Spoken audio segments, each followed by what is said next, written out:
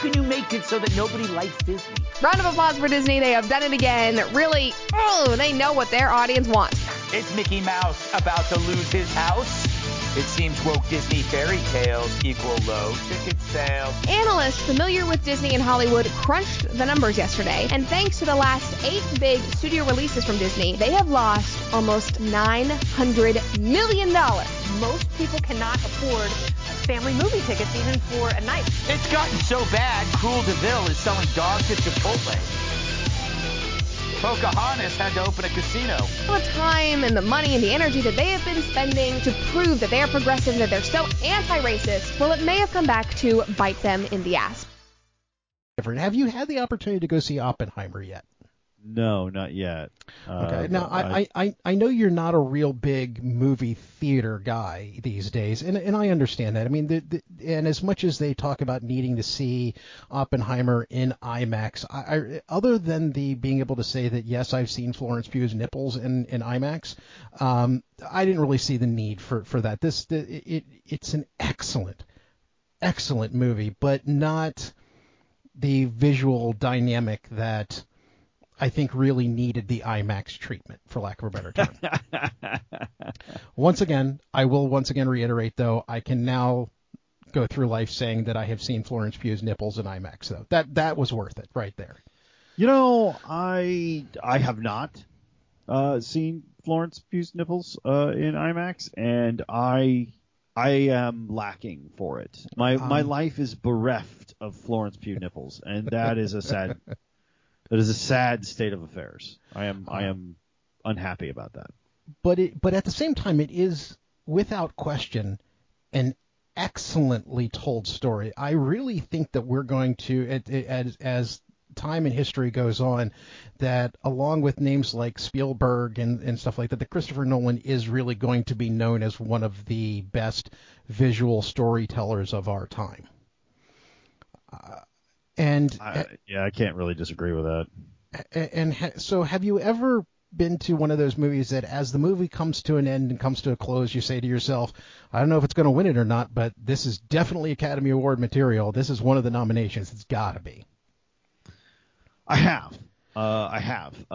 There were several that struck me as like, wow, this is poignant, and this is like we're going to be hearing about this for quite some time. The first one that I ever saw that I knew at the time I watched it, it occurred to me that this is it, was Schindler's List. Yes. Like yes. I looked at that and went, oh no, this is happening. And once again, Spielberg. Yeah. So I was having that thought process as the credits were starting to come up, and what suddenly occurred to me is, it's within the realm of human possibility that this movie is not going to be recognized for anything because it's historically accurate and therefore does not have much in the way of what we would call today representation. Yeah. And the fact that it's already getting beaten up for that. Well, I've heard that a lot where I saw a woman, just leave it there, complaining that a World War II movie, a different World War II era movie, did not have enough women soldiers in it. And I'm like, you, ma'am, are an idiot. You know, like that's not a thing that you can do. It's not. It doesn't do that. You know that, right? Like they didn't have those frontline women out there yet. I mean, but this led my mind in a slightly different direction than that. I mean, no, don't get me wrong. I agree with you wholeheartedly, and that's where I originally went. But I started hearing other things, and you know my love for statistics, and what I heard suddenly was that this is one of the highest grossing films, along with, of all things, Barbie, since Avengers Endgame. Now, that comes with a couple caveats. One is... Well, we've had 2020 since Avengers Endgame. Yeah. One, Avengers Endgame, I personally think took the gas out of most of the movie industry balloon. It was so overwhelming, and so everyone was waiting for it so hard that first off, it damn near killed the Marvel franchise, because there's nothing like it. Nobody's interested in the other stories right now. They just aren't. Like, look at the other stories, and you're just that's nice, but eh. I've got other theories, and it's going to go into this conversation with that too. But the other thing about it is it happened at such a time as the entire dynamic shift of what movie entertainment was about to be was going to radically change during the pandemic, and then afterwards it's never kind of recovered from that. It's never gotten back to what it was. So saying it's the best now is like saying, oh yeah, no, we're world champions, but the actual people who would have been here instead of us all got sick. Well, I'll throw you in a couple of other pieces of information and see if this works into your argument as well, which is, by all accounts, Disney as a corporation is going bankrupt. Yeah. There are rumors that Fox, Hulu, Disney, and Disney Plus are all on the sales block. Mm-hmm. There is rumors abound that George Lucas is trying to repurchase Lucasfilm.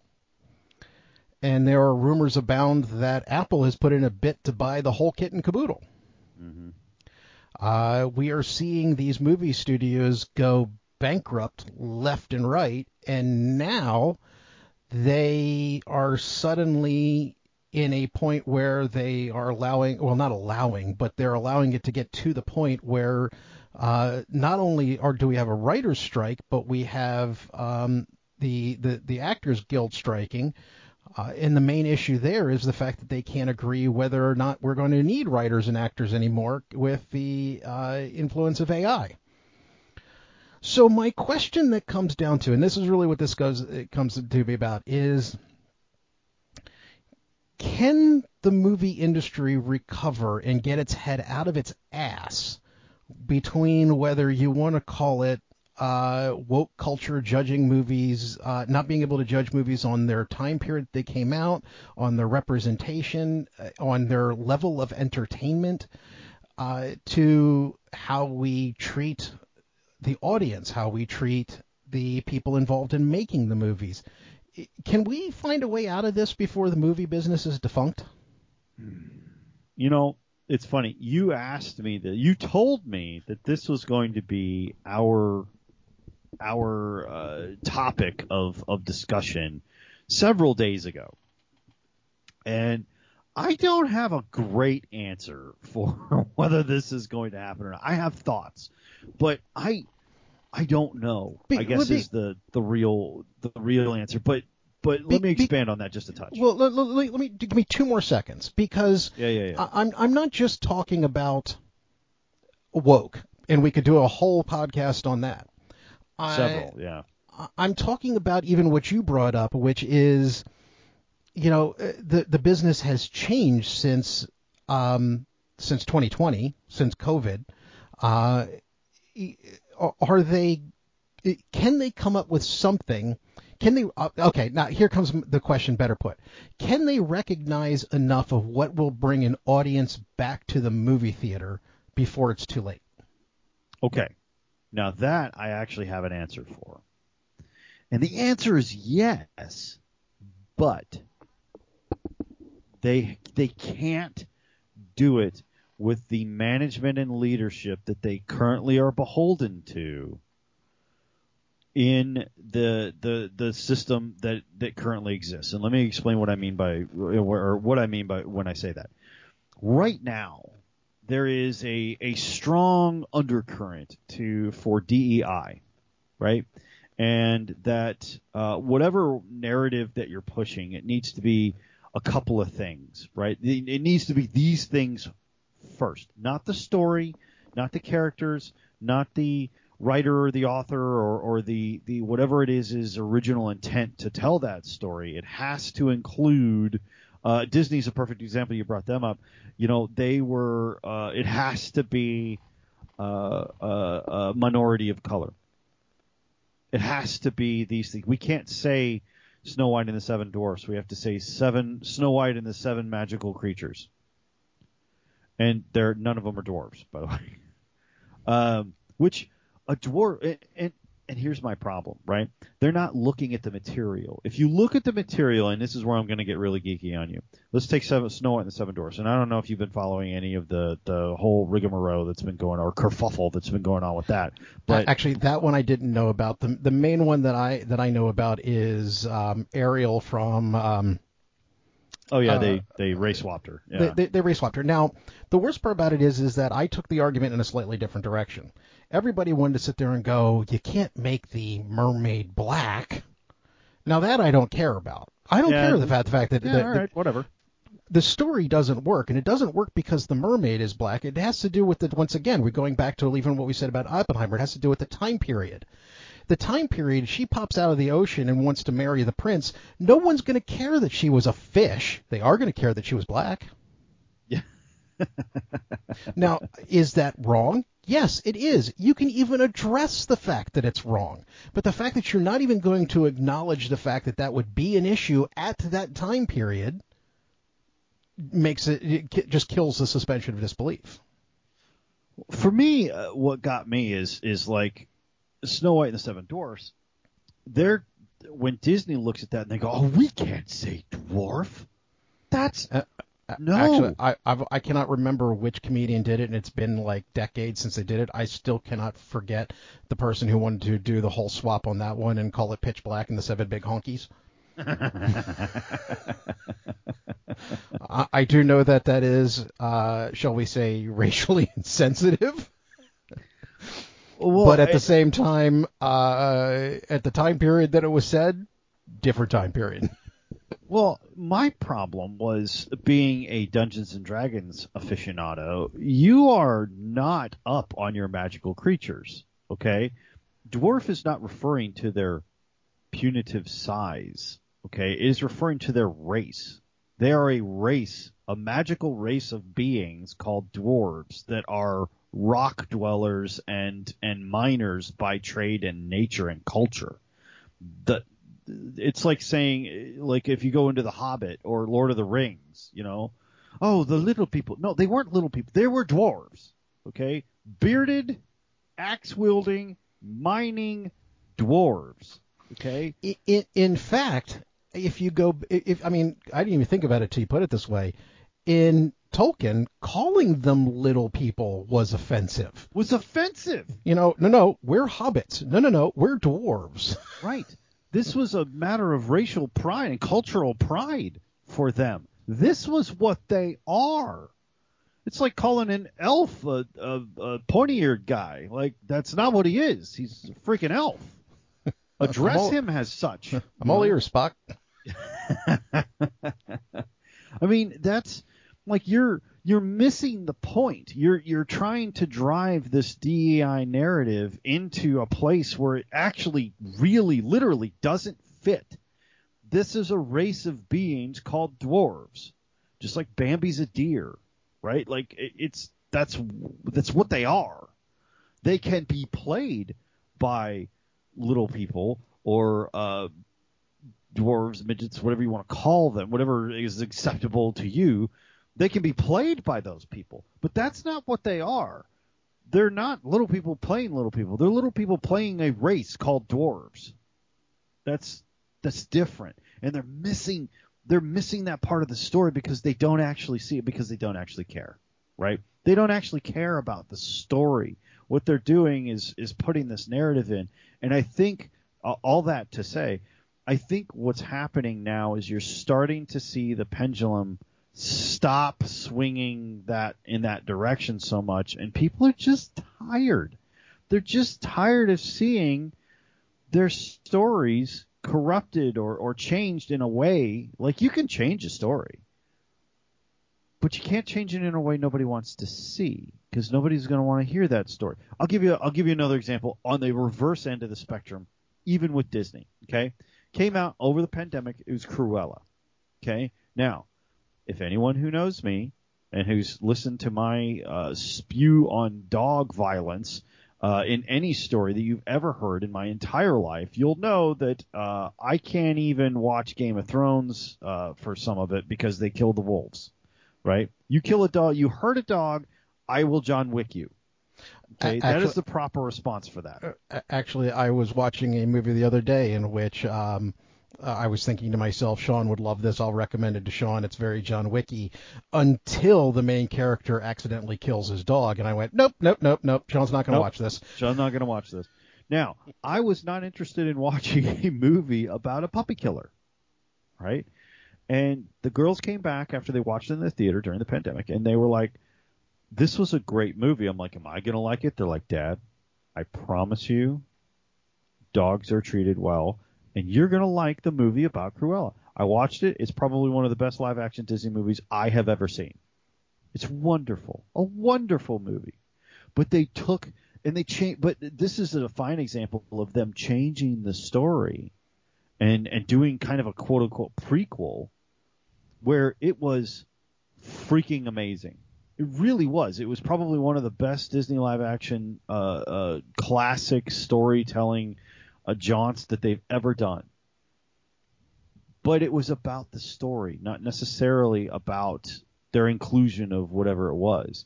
And when they did include a character who was quite obviously openly gay, which is Artie, he fit into the story so seamlessly. You're like, oh no, it's freaking great. You know, he had some of the best lines in the movie. You know, I had it.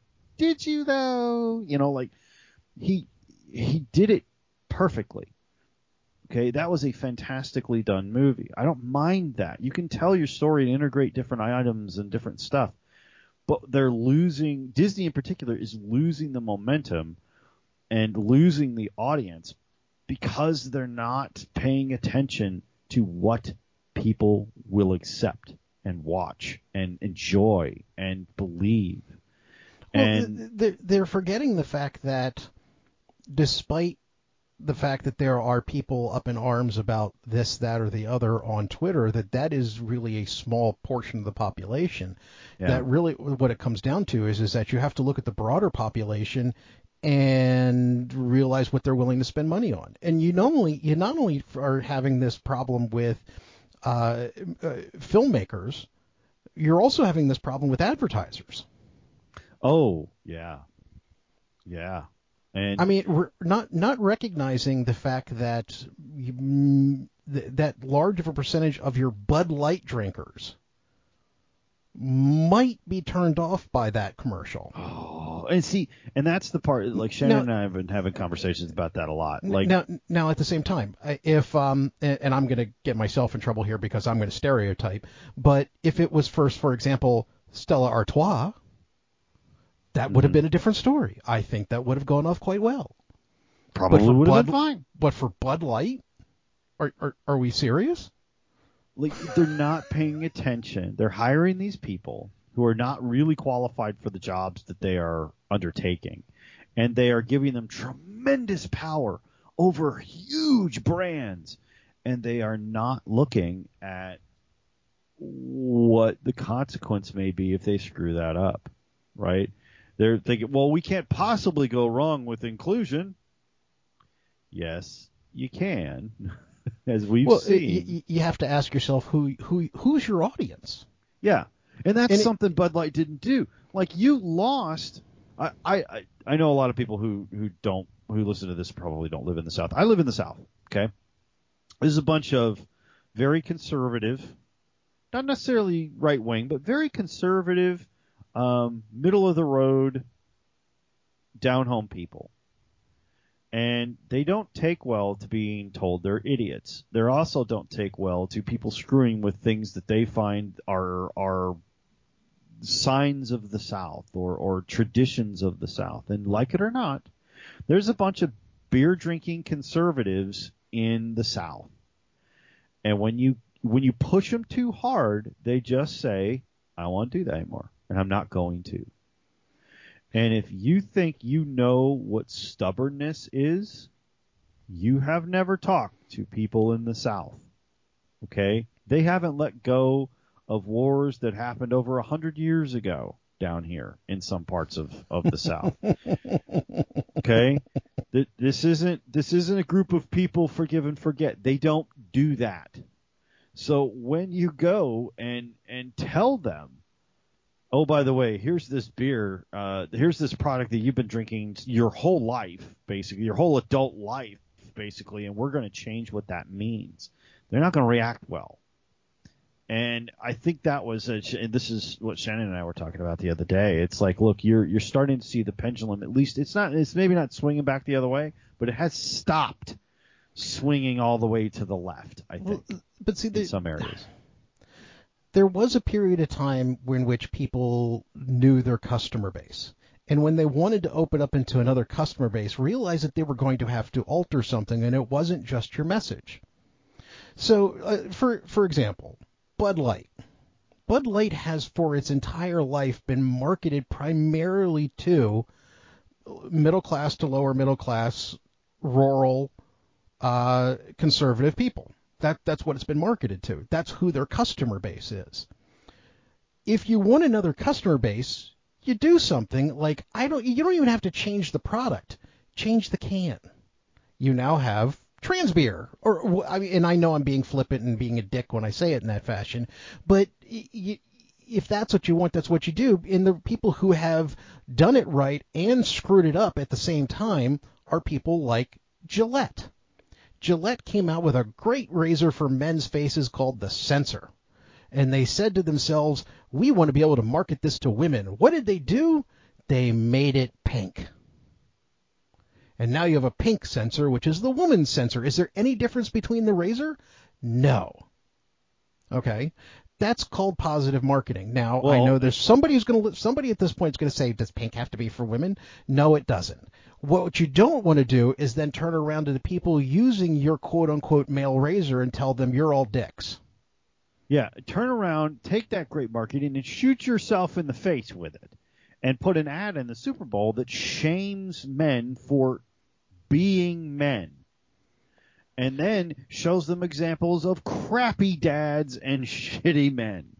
And go, we expect better from you. Welcome to Gillette. I swear to you, I have not, nor will I ever buy another Gillette product.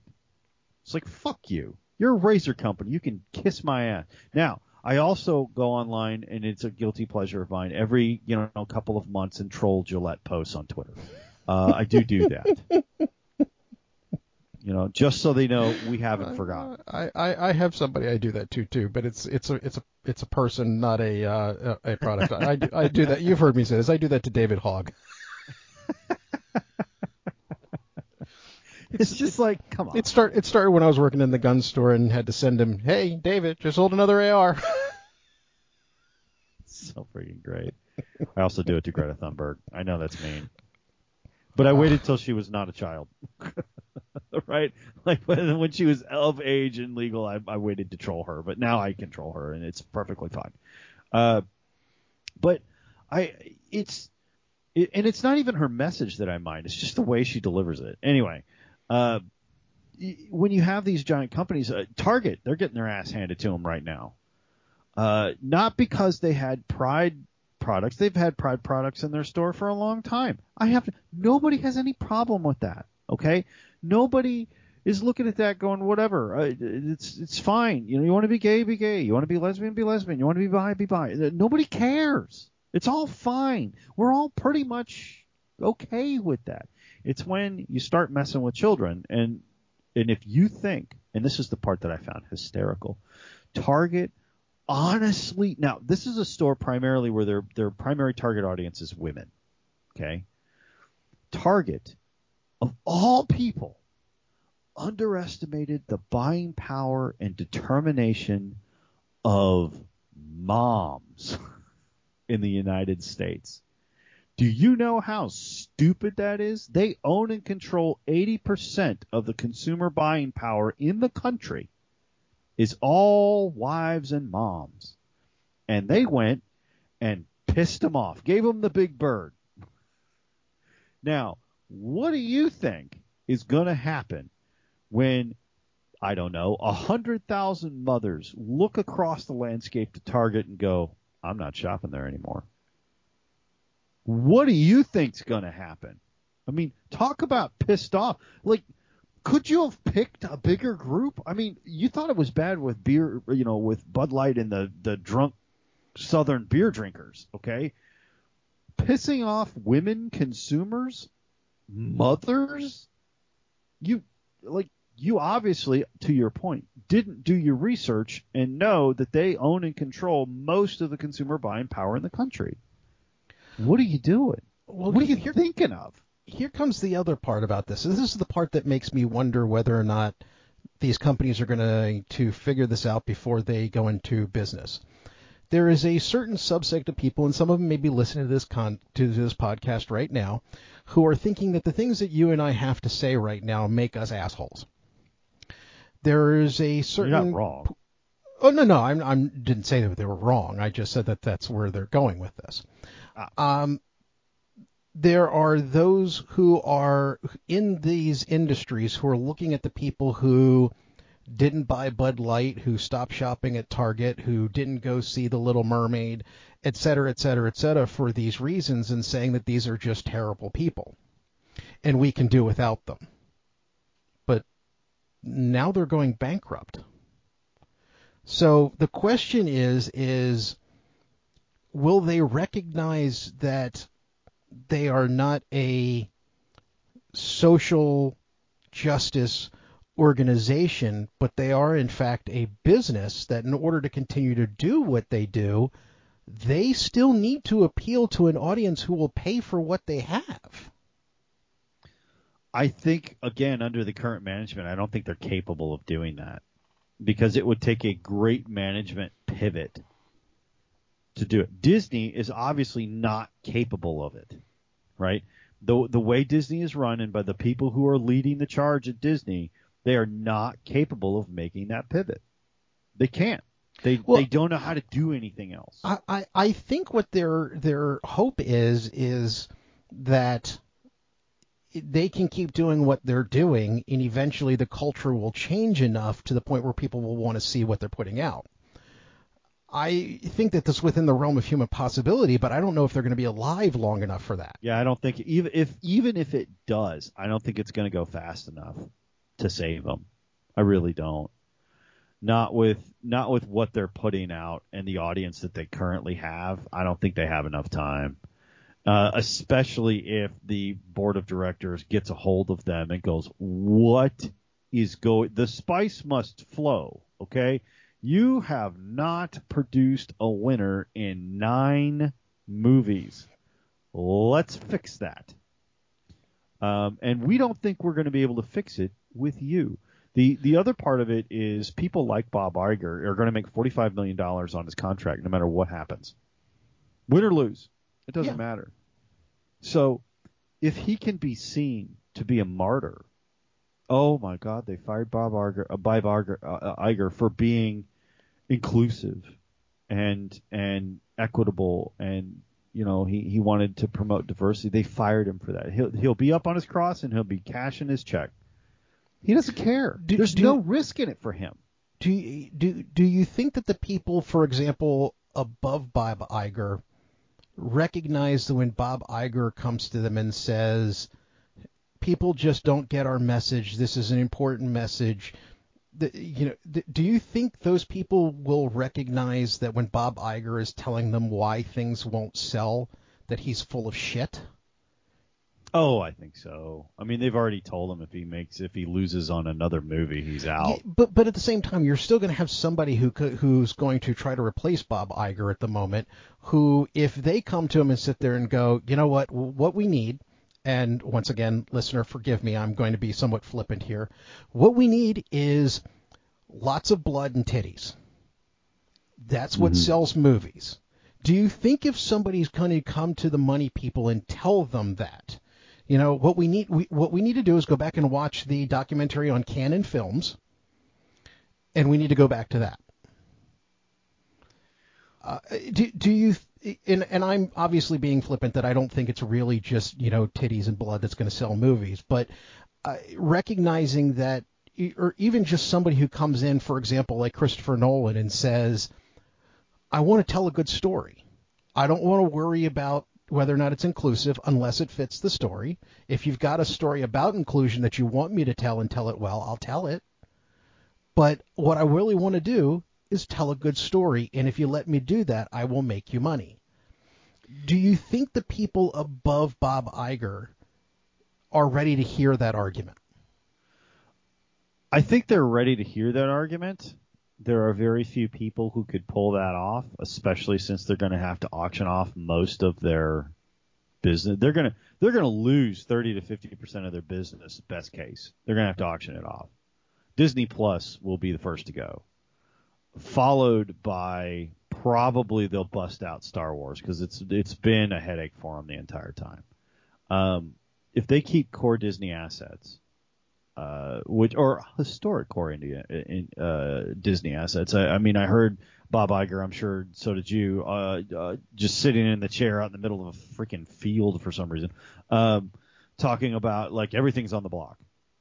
Everything's on the block. We are willing to sell anything. But if they keep some of those Disney assets, you could put somebody. The problem is there's very few people who could do that. Nolan might be one, but I don't think he's ready for the headache. But they could promote somebody. Let's say they could promote somebody like Jon Favreau to head of movie productions for Disney and say, look. Are they going to be smart enough to promote him to head of movie productions for Lucasfilm? No, they'll sell Lucasfilm. It's too big an asset. Will Lucas be willing to do that? Because, and I'll give you my opinion on Lucas just so that we can continue this argument. I personally think that Lucas's big failing is because as much as of a visual movie maker as George Lucas is, George Lucas fails at the idea of telling a story and forgetting the fact that the movie has to tell a good story. Also, he's in his late 70s, early 80s now. Yeah, so if he doesn't buys have that time, I think he would delegate. Yeah, I think it's possible. If he buys that back, is he smart enough to look at at what has done well for Star Wars since he left, and say, you know what, we've got these two guys, we've got Favreau and Filoni. Everything that's been successful, with one exception, has been done by these two guys, and the only exception I'll give is Rogue One. So everything we've done that's been successful has been done by these two guys. Let's put them in charge of it. I think you could. I think he would be willing to have those conversations, just because you can look at at Mandalorian and to a lesser extent, but still quite critically there, Book of Boba Fett, and look at those and go, yeah, he can do Star Wars. He understands it. He both Favreau and Filoni understand Star Wars. They understand what's going on. Now, I don't agree with all the stuff that Filoni says as far as what he thinks Star Wars should do. But I do trust Favreau pretty well. But Filoni can at least tell a story, because what Filoni did with, for example, Clone Wars, he took the story that George Lucas wanted to tell and made it something worth watching. That's what Irving Kershner did with Empire Strikes Back. That's with, Lucas took a little bit more control over Return of the Jedi back again, and next thing you know, we've got Ewoks instead of Wookiees. I don't know. Return of the Jedi is still my favorite. I know I can't say that in most circles, but of the original three, Return of the Jedi is still my favorite. It's got speeder bikes. It's got Leia in a gold bikini. It's got great space battles. It's got murder bears. It's got everything. It's got a little bit of everything for everybody. I think they went a little bit too cutesy with it. Other than that, it's a great flick. I enjoy it. I'm fine with that. Yeah, I'm okay with it. But there's a reason why Empire is my favorite. I liked the dark. I liked the everybody being scared of Vader. I liked that. Well, and again, like Rogue One was, I think, the encapsulation of a perfect story. And a lot of people will argue with me on that, but well, no, we've had the conversation on this one. I agree with you wholeheartedly on that one. That was a perfect story with one exception. The beach, and the beach, and that's the part that got forced into the end of the story. Yeah, and it's. But I think, to your point, I think that Lucas is smart enough to delegate now to somebody who has that vision. I don't think he'll get that chance because I think Apple's going to snap it up. Now, do you think that somewhere along the line somebody like Kevin Feige has enough pull to turn around and go, okay, we've done it your way, we did it my way, and we made billions. Now we've done it your way, and we're losing billions. Not with Kathleen Kennedy in charge, no. Well, I meant as far as Marvel's concerned. Oh, okay. Kevin Feige basically had control of everything, right up until Endgame, and everything made billions. The moment Endgame ended and that storyline ended, and they started with the DEI stuff and started forcing that down his throat, now all of a sudden these movies aren't making any money. Do you think that Kevin Feige has the pull to turn around and look at Bob Iger or whoever's replacement is and say, I made you billions of dollars. Will you shut up and let me do this again? Not by himself. No, I don't think anybody can. Now, there are rays of hope, though. One, the Supreme Court has smacked down affirmative action, which means it's only a matter of time before people start rolling in lawsuits against DEI, which is basically a different form of affirmative action. You'll notice that a lot of companies started firing all their DEI staff right after the affirmative action case closed because they know it's a matter of time. That's going to happen, but it's going to take a couple of years to really filter through, right? The problem here is a changing of the guard. So what you have is all the DEI has to be rooted out and put into its proper place, which is a piece of HR that is mindful but not tyrannical, and it needs to be removed from content development, basically, for all intents and purposes. And if there's a flagrant, actually, I don't think it needs to be removed from content development. I think if you want to, here's my point, because I've got a caveat here. I have no issue, and I don't think the movie-going people at large will have an issue with a story that is based on DEI if that's what they choose to go and see. What I think the problem is crowbarring DEI into stories that don't necessarily have anything to do with it. So I have no problem with DEI. It's just how are you accomplishing it? Are you putting a DEI story up on the screen and saying, we're going to tell you a good story, it has to do with DEI, and if you'd like to come pay for it, we'd love to have you? Or are you going to say, here's this thing that you've loved and you've watched all your life, and we are going to shove the DEI so far up your ass that you're going to smell it? Pay us anyway, whether you like it or not. Okay, so here's let me give you an example of that. The movie Hidden Figures. Okay? Excellent movie. It was about the equality of these women who were every bit an integral part of NASA.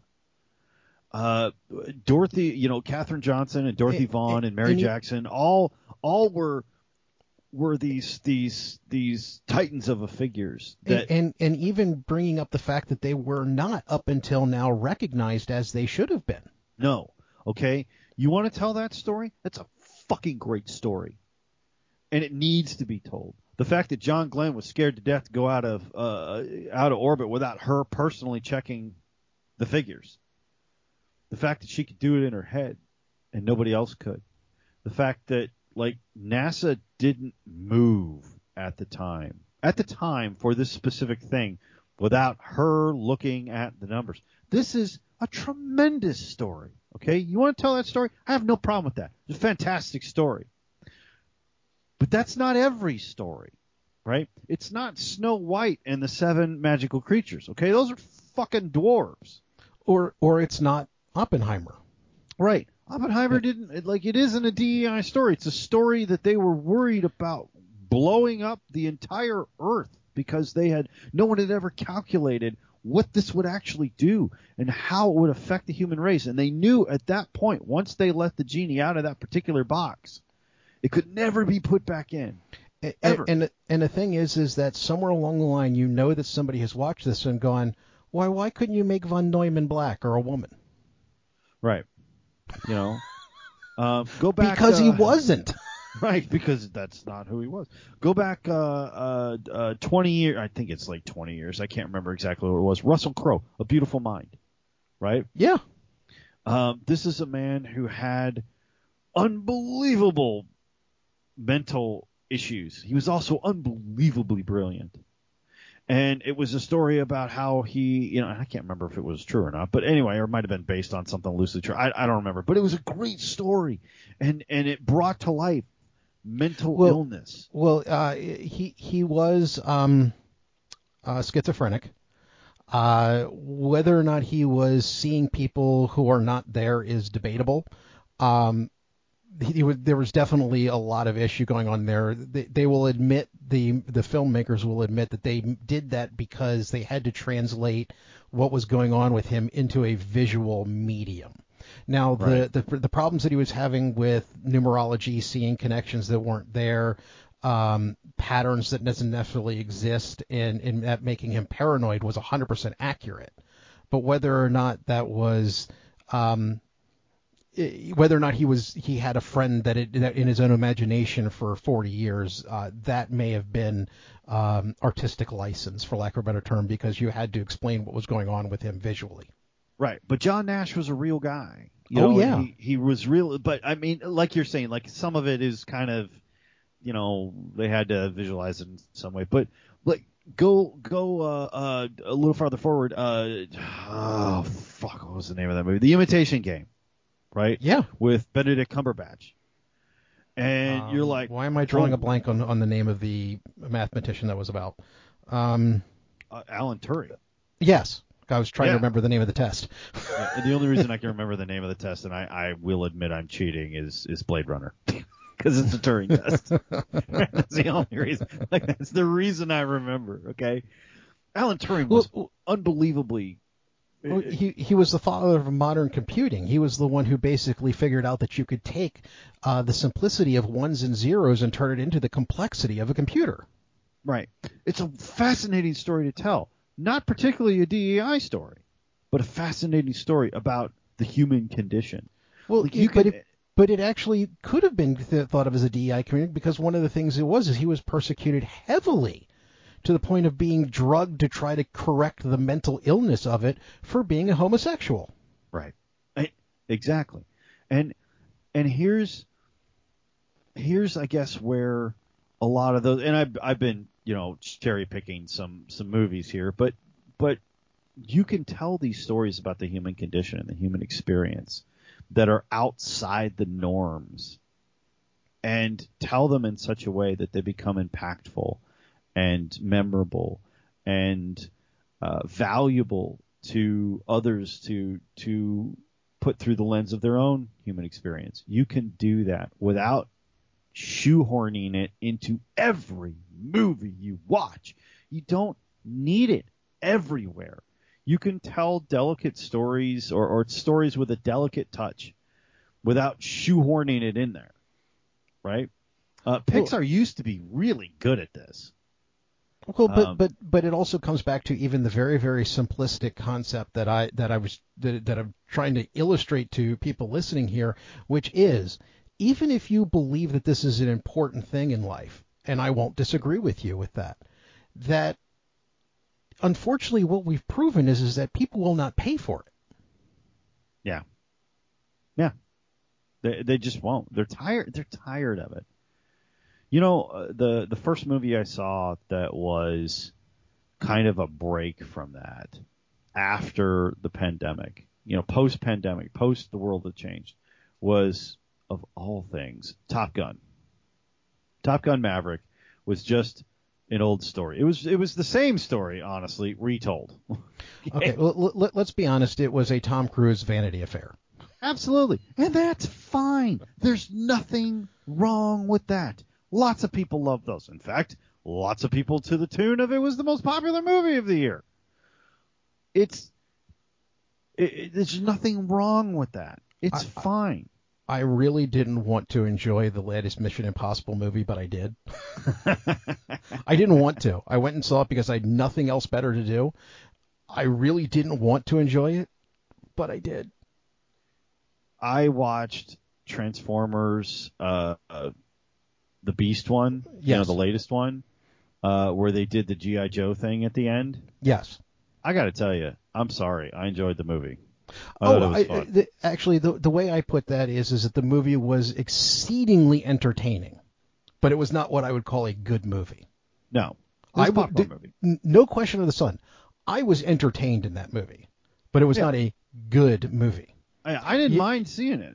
It wasn't going to win any awards. Plot holes that you can drive a truck through. You betcha. Like you can see the plot holes from space, quite literally. I still enjoyed it. And even an Iron Man ripoff. I still enjoyed it. It was still fun. Yes. And I was like, okay, I don't mind this. This is fine. You don't have to beat people over the head with it. You really don't. I'll give you another movie that the one that always comes to mind when I think of an absolutely terrible movie that I found exceedingly entertaining and will stop and watch every time I come across it on streaming or something like that. It's like, you know what? I'm going to watch that again. It is, and I'll admit, it's not a good movie. It is very much a guilty pleasure of mine, but it is, by God, one of the most entertaining things I've seen in a long time, and that is The Rock's movie Rampage. Based on the video game with the big monster. Once again, it is a terrible movie. But I will admit, I have fun watching that movie. And that's okay. And that's, I think, this part of what people have lost. Like Hollywood. I would say Hollywood. It's part of what Hollywood had lost. They lost the quirky independent movies and the comedies and the ones that are just fun. See, the quirky independent movies, I to some extent understand because we're getting that on television now. You're getting that for what you're already paying for a streaming service on television, and I'll give you the example of that.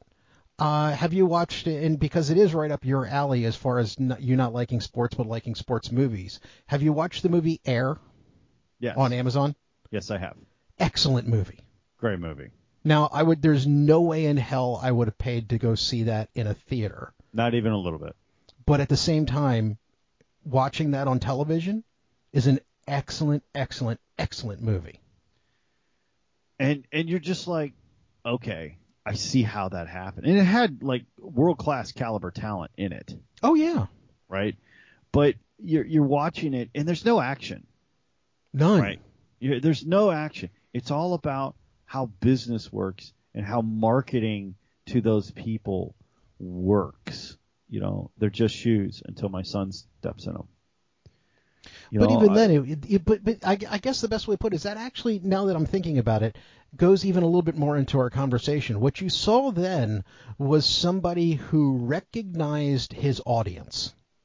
Not only recognized his audience as far as who he was trying to sell shoes to, as far as, you, me, and everybody else in the world, as far as the actual end consumer, but also recognized his audience as far as the person he was trying to sell his ideas to, i.e. Michael Jordan and his family.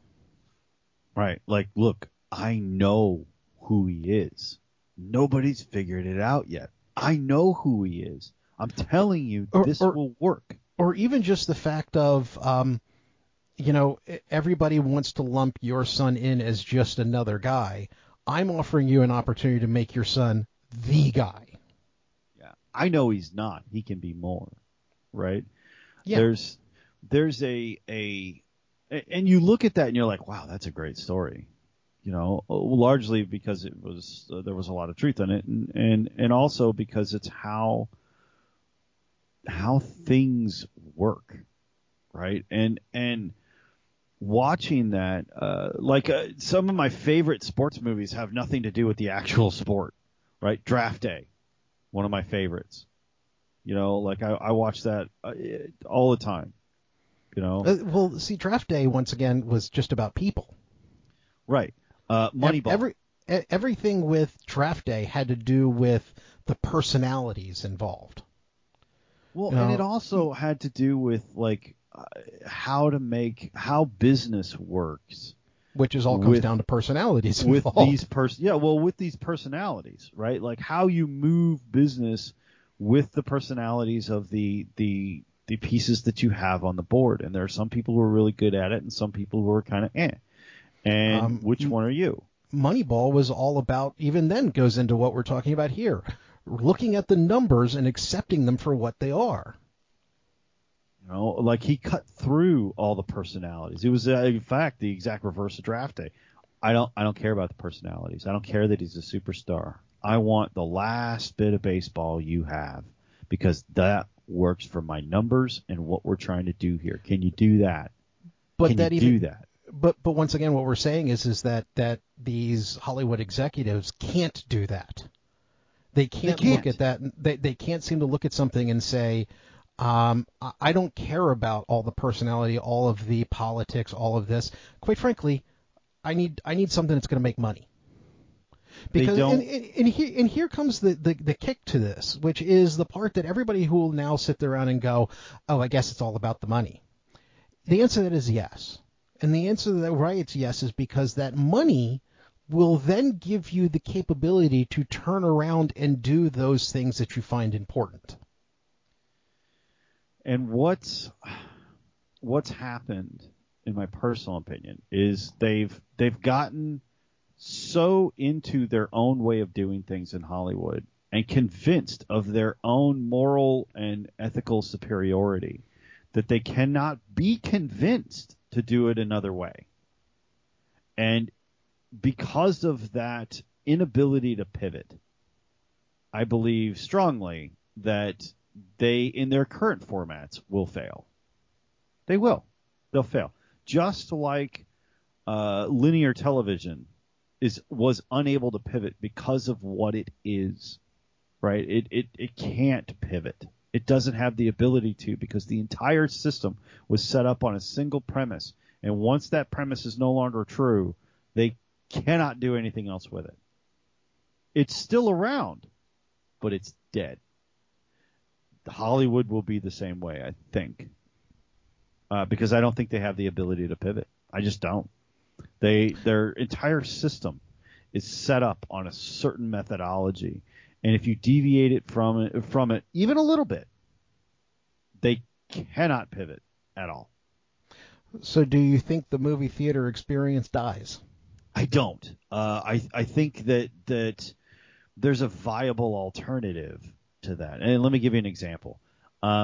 Traditional book selling. Okay, traditional publishing. Is traditional publishing dead? Ooh, a little bit. Right? But you do still have people who want a physical book. There are people who want a physical book, and physical books aren't dead. It's just that the process is different because you can self-publish now.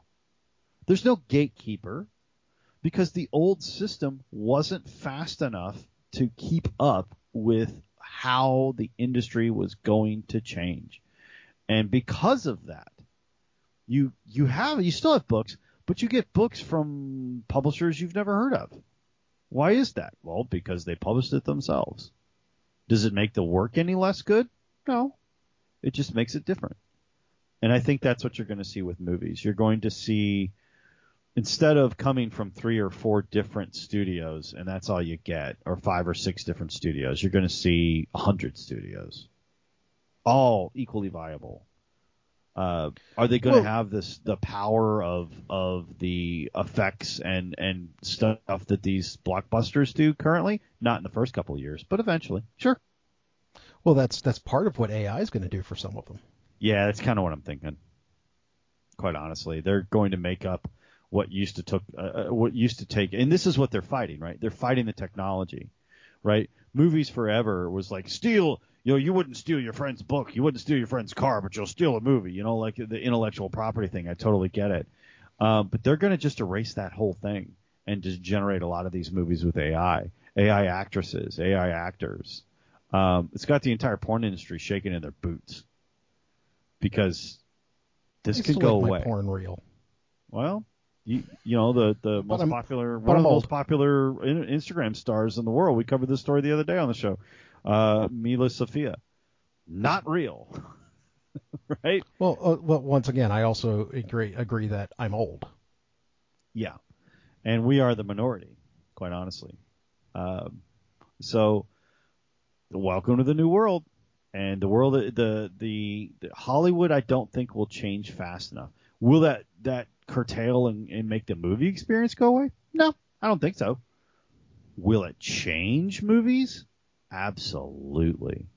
And I don't think, I kind of agree with you, I don't think to kind of round this back around, I don't think studios like Disney will be able to change fast enough, far enough, fast enough to make a difference. They will be dramatically reduced if they still exist in 10 years, if they are not careful, for sure.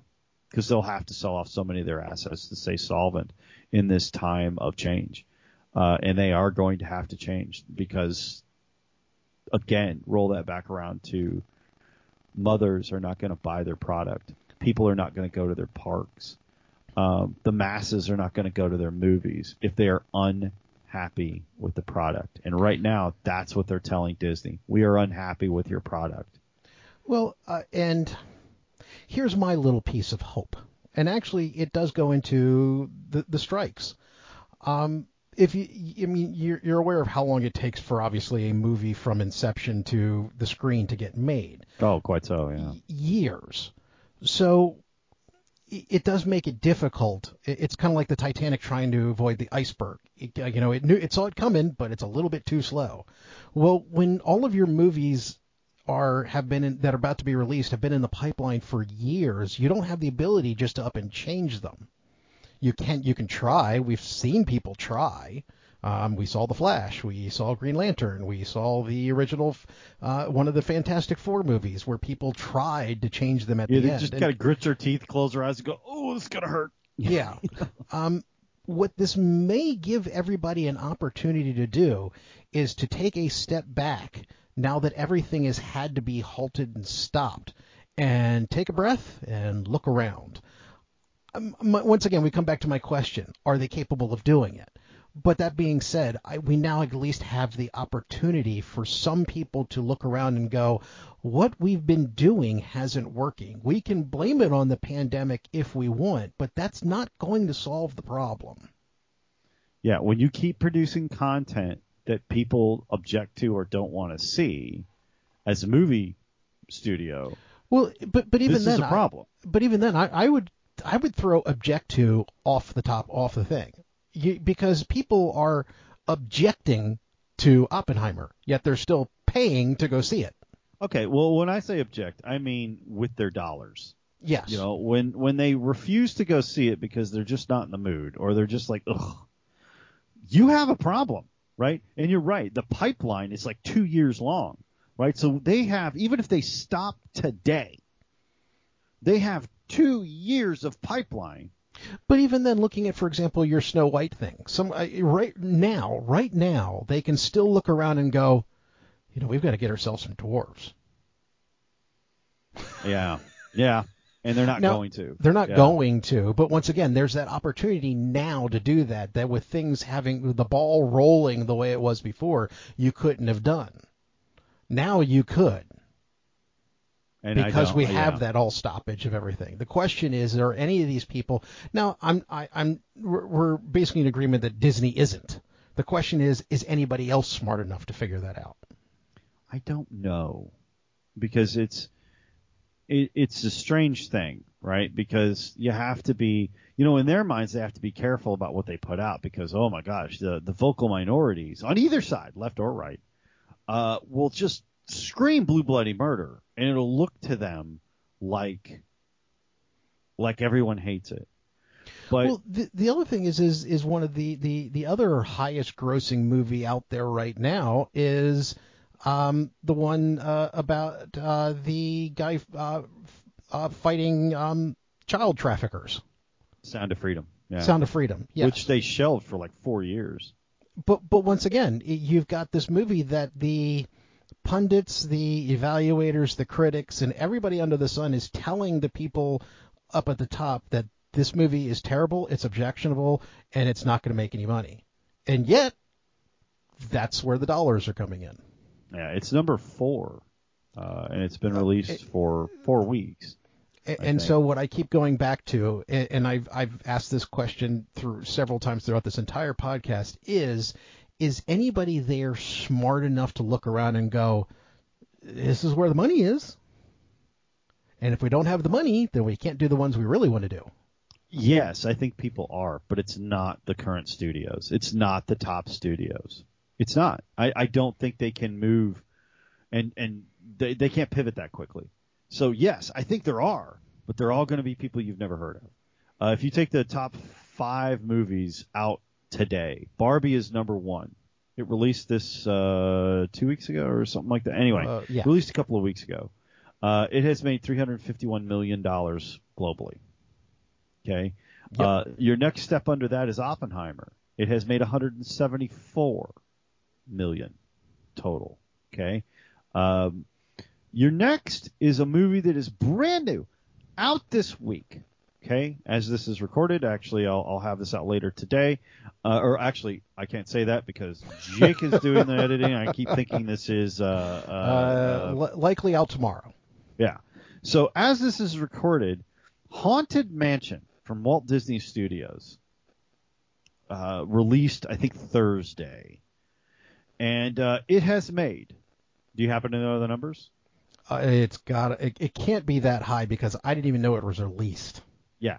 Haunted Mansion released this week. It is brand new on the scene. It was beat both by Barbie and Oppenheimer. It has made $24 million globally. Now, it's not even going to make its money back. No, it's not. It's going to be another failure. It is. It's going to be another failure. And because it has, this is going to be an issue, right? They're going to start seeing that that's really not working. I mistake. I misspoke. Worldwide, it made $33 million. Domestically, it made $24 million. International, it made $9. Okay. This is a movie that I guarantee you cost over $100 million to make. They are going to be lucky if they make half of it back, and that's not counting marketing.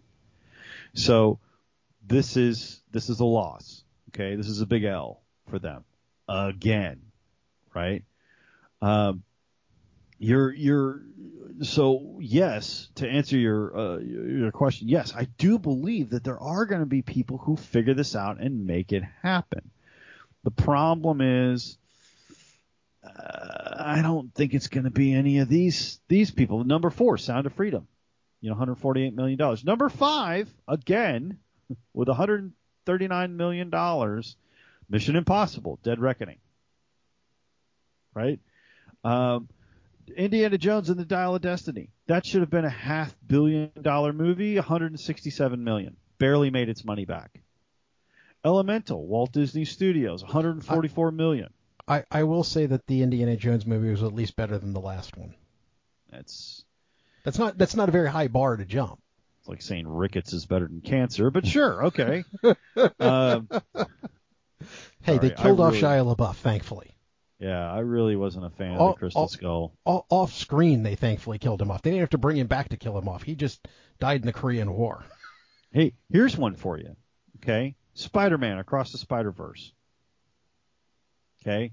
Now, this movie's been out for a little while. It's Columbia Pictures and stuff. Worldwide, $682 million. You are almost at $750 million. Well, see, this is why I still have hope for Marvel, and I'm hoping that somewhere along the line somebody gets their head out of their ass. Because that proves that the whole superhero thing isn't as dead as they think it is. I don't think it is. I just think Avengers is dead. And their expanded EU universe is dead. Spider-Man Across the Spider-Verse was a brilliant breath of fresh air. Actually, they've actually have 2 movies coming up in the pipeline that are the ones that have to do well if they're going to move forward. They're the ones that can get people to buy back in. And that's 2 movies. One of them is a real big risk because nobody's done it well yet, and that's Fantastic Four. God, that's almost kryptonite, though. That's so hard to do. If they can make a good Fantastic Four movie because the Fantastic Four, unlike as well as the next one I'm about to say, has the capability of allowing them to build a universe around it as well as to give them something like the Avengers to center on again. Not only that, you also have the ability to have a character, so once again, like a Tony Stark, that you can center things around again, and that being Mr. Fantastic. If they do it right. Here's how I know it's possible. Okay? And I'll give you one word. Here's how I know it's possible. Hulk. Oh, yeah. Okay? They screwed up Hulk 2-3 times before they found the magic formula of Mark Ruffalo. Yeah. Who was likable, right? You had to like Bruce Banner and feel sorry that this was happening to him, right? That's the trick of Hulk. It's not the green guy, okay? The story's really not about him, believe it or not. It's about Banner and how sorry you feel that this is happening to him and how he deals with being the Hulk. That was the first time, in my personal opinion, since Lou Ferrigno, they ever really got that right. They finally got a guy who's just like sympathetic, but you like it. Well, and you bought into it the moment that the guy looked at him after he'd fallen through the ceiling in Avengers and looked at him and went, "Son, you got problems." Yeah. I know. Do you have pants? Yeah, there you go.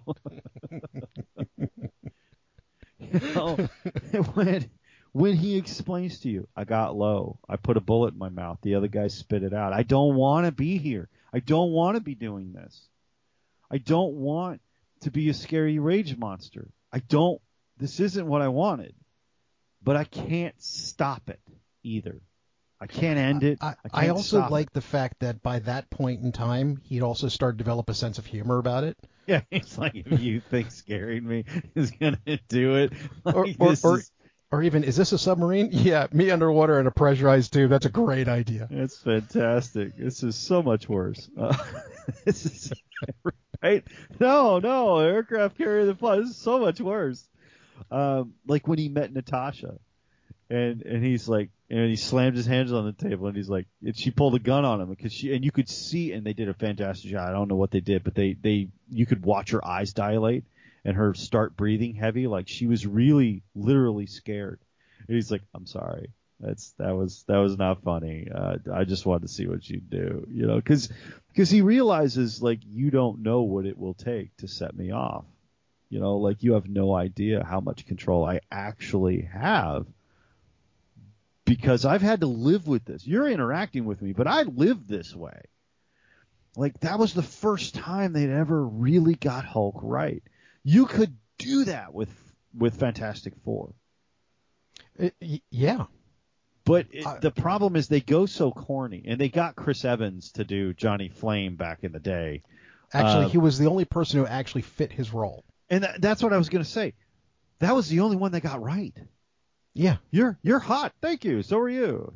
Like they got him right, and it was wasted because the other three were useless, right? Oh, like yeah. Jessica Alba is a great actress, but not right for that role. Actually, you give her more credit than I do.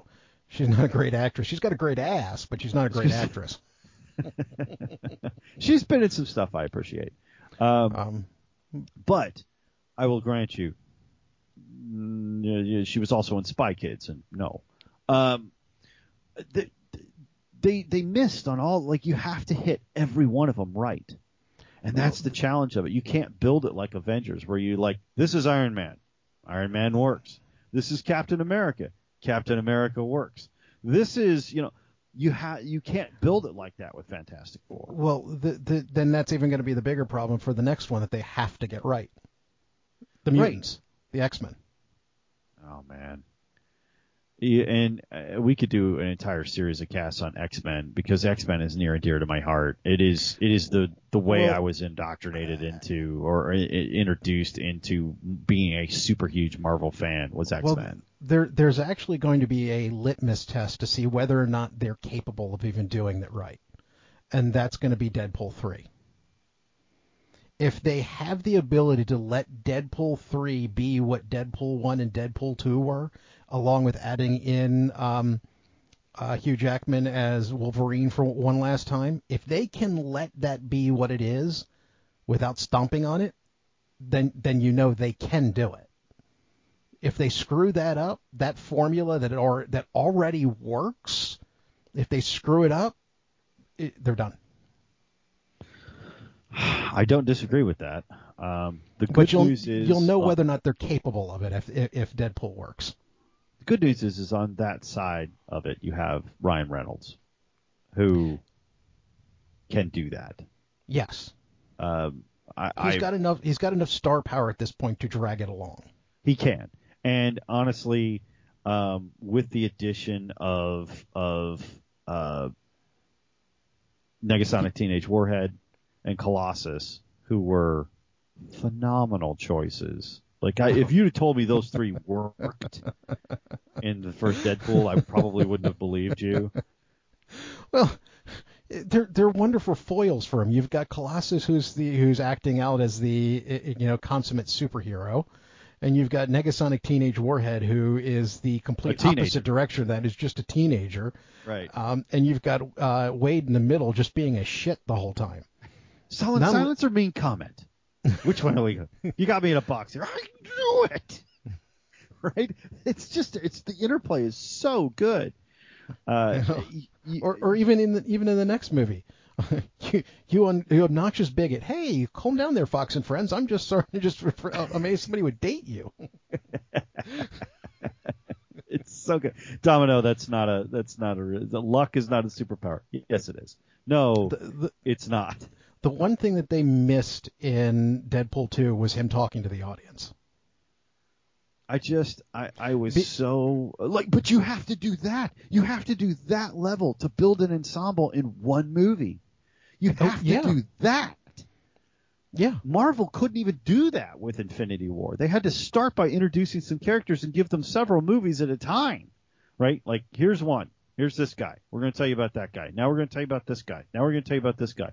Now we're going to do an Avengers movie. But see, that you'll...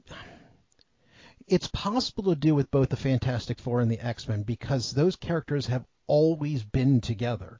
The Avengers always was a team-up of multiple different people who had their own stories. But that's the thing. Like, you're willing to accept, I want to see more of this guy because you already met him. You're right. The Fantastic Four all happen in the same instant, right? And that's a lot of story to tell from one incident. You almost have to break it up to make it work right because they've not been able to do it in a single movie for any of the other ensembles. The only way it's worked is if you do one character at a time. And as much as some of the other X-Men movies kind of flunked, the way that they managed to keep moving forward was by centering on one character. Yeah, it kind of didn't work. I don't know. I have thoughts on that, but yeah, here and there, I get what you're saying, and you're right. I don't think they've executed it well. The only one I thought was executed really, really well was the Wolverine stuff, and especially Logan, which was once again, Logan, they stopped and let you tell the violent story that Logan really needed. And why he was the way he was, right? And then finally at the end of his life, and I thought it was beautiful that they did the soothsayer who was like, your death will be in a forest with your heart in your hands. Yeah. And there he is in a forest holding her, right, skewered in a forest with holding her, telling her it was going to be okay.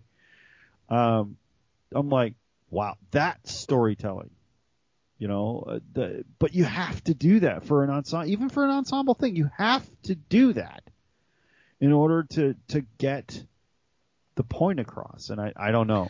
With Fantastic Four, they have not been able to do it. I have hope because of Hulk, but they haven't really been able to do that yet with Fantastic Four. Well, the character they went and got right in Fantastic Four in the past was Johnny Storm. Yeah. Okay, and that's really not where the story is. Where the I story think I called him Johnny needs... Flame incorrectly, by the way. Anyway. Flame on. It's cool. Yeah. What you need to do to get that story correct is the relationship between Reed and Sue. And they have not gotten that correctly yet because they haven't had the right people playing Reed and Sue. No. Yeah, no. Reed needs to be the absent-minded professor who's a little bit of a dick. You know? Sue needs to be the ultimate power mom who's willing to kick everyone's ass to protect her family.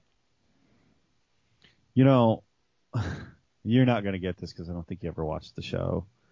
The closest I saw them come to it working was actually in Venture Brothers, the cartoon, where they had Mr. Impossible and or Mr. Incredible or whatever they named him, and his wife, who was basically a takeoff of Fantastic Four, and Johnny Storm couldn't be exposed to air, and they had to keep him in a pressurized tube, otherwise he screamed and caught on fire. The Rock Monster was a big baby. Mr. Incredible or Impossible or whatever he was just a huge dick who sucked on his pipe all the time, and Sue Storm was a sex crazed maniac who was in a real I guess codependent relationship with Mr. Stretchy, and you happen upon them and you're like, these people are a fucking mess. It worked, all right. Yeah, it worked. But that's kind of where you need to go with this. Yeah, and that's my point. Like that, the parody was the closest thing I've ever seen to working of that story, and it was laughable that they got it better than the movies. But anyway, yeah, that's Hollywood. So, final answer: does Hollywood go bankrupt? Classic Hollywood does. I think new Hollywood will emerge, but yes.